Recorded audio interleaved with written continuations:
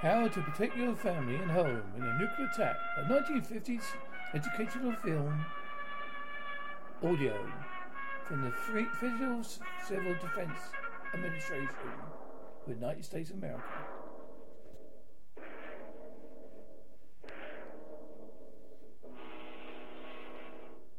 You are the target of those who would trample the liberties of free men. You are in the crosshairs of the bomb sight. An enemy is centering on you. You are a citizen of the free world, a citizen of the United States of America.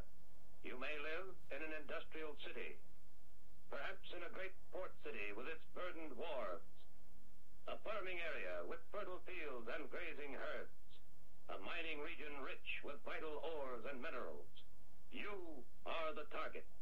Our president has told us that even against the most powerful defense, an aggressor in possession of an effective number of atomic bombs could cause hideous damage. Today, in the age of hydrogen weapons, evacuation from target areas is our best assurance of survival. But successful evacuation takes time. If there is insufficient warning of attack, no time for organized evacuation according to plan, then you and your family must protect yourselves. Wherever you are, take cover. Whether in a private home, in an apartment, or your place of business, or in a motor vehicle, take cover. Motorists should park cars to the side of the highway. A clear lane must be kept open for emergency vehicles, fire apparatus, ambulances, engineering equipment. Now, let's look at your home. Protect it at all times. Don't permit fire hazards to collect. Unused paper and boxes, oily rags and waste, useless broken household goods. Such inflammable debris is a fire threat at any time. Think of your home as divided into connected spaces. Attic, bedrooms, living room, and so on. Spaces in which your loved ones live. If you have an attic, this may be where your children play, snug and secure, but helpless, completely dependent upon you for their safety. The bedroom where an ill or handicapped member of your family may be. The living room where the aged or infirm, helpless as children, may look to you for aid. Plan and practice how to assist your family to a prepared shelter without loss of time. Plan and practice the turning off of all household appliances operated by gas or electricity. Simple insurance against some fires and explosions. If there is time, cover windows with blinds or draperies and close all outside doors, but don't lock them. Shut off the draft on coal or wood-burning furnaces and stoves. Hot coals or embers thrown about could set fire to your home. Ask your local utility companies for advice, then follow it, and tag the sources so that you can act automatically on the way to the shelter. If you have a basement, that is your best shelter against the outside wall closest to the probable point of detonation. Any high explosive force collapses the structure at its weakest point and may form a natural safe area. It is just common sense to use this area to build a lean-to shelter. This type is inexpensive and easy to build. The basement box-type shelter is stronger, larger, and more comfortable. Outdoors, you can build an earth-covered shelter which affords the best protection against blast, fire, radiation, and radioactive fallout. Detailed plans for these and other types are clearly described in the FCDA manual, Home Shelters for Family Protection. Your next step is to equip the shelter. Stock it with everyday materials with which you can face an emergency calmly. A battery radio, power may fail. Flashlights and spare batteries. First aid kit. A 3-day supply of canned and packaged food, bottled water and other liquids. A garden hose and indoor faucet adapter, or buckets of water and a stirrup pump. Water purification tablets. Blankets for your family. If you have this emergency shelf, enemy attack will not catch you unprepared. If attack does come, your practiced plan will pay off. Do not use your phone. It must be reserved for vital emergency messages.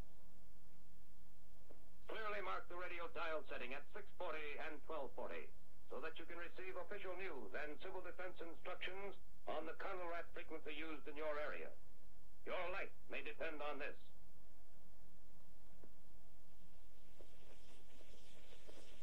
Train to give prompt first aid to the injured in your family. Training that can serve you in any time of emergency. Train to fight small fires. Know-how which may serve you well in any catastrophe. This is the plan to help you and others who need you. A plan to live, to work, and fight, as did your forefathers. Now, let's check the plan together step by step. Check. You practice fireproof housekeeping all the time.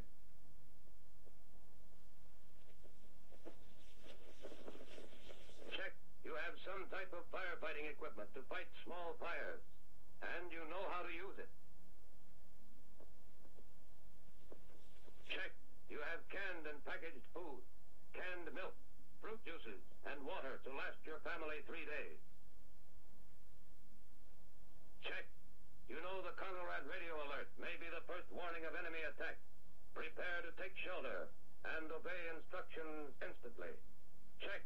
Your battery radio and your auto radio have the Conelrad stations clearly marked at 640 and 1240. Check. You have a civil defense first aid disaster kit, and at least one member of your family is trained in first aid. Check. Make sure your utilities are properly tagged for prompt emergency action.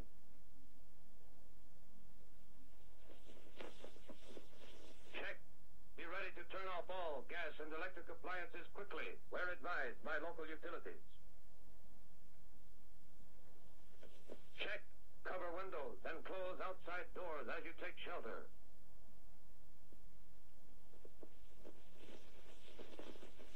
Check. If you are directed to take cover while driving, park in the first clear space so as not to block emergency traffic. Check. You have an emergency plan to get to shelter quickly and safely wherever you are. Check. You have taken training courses and read training pamphlets to prepare in advance against enemy attack. Check. You will not touch your telephone after attack. It must be reserved for critical emergency calls. Check. Study and practice your family action civil defense plan now. The plan for prompt action in the face of any disaster. Tornadoes and hurricanes. Fires. Floods. Or enemy attack. You will be prepared. You will know what to do instantly to help ensure the survival of you, your family, your country.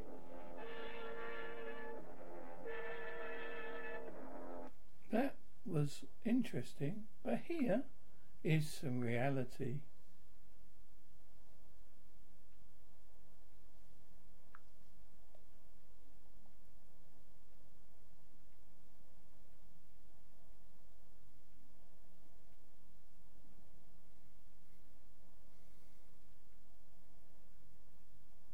If a nuclear war was to happen, a blanket of soot would wrap raise the sun and cause a nuclear winter, drain crops all over the planet, plunging billions into famine. Northern atmosphere, there would be such severe ozone depletion from the nuclear smoke that organisms would suffer from increased exposure to damaging ultraviolet light. No countries win, billions die. That is the reality of nuclear war that they didn't mention in the above audio. I just thought you might like it anyway.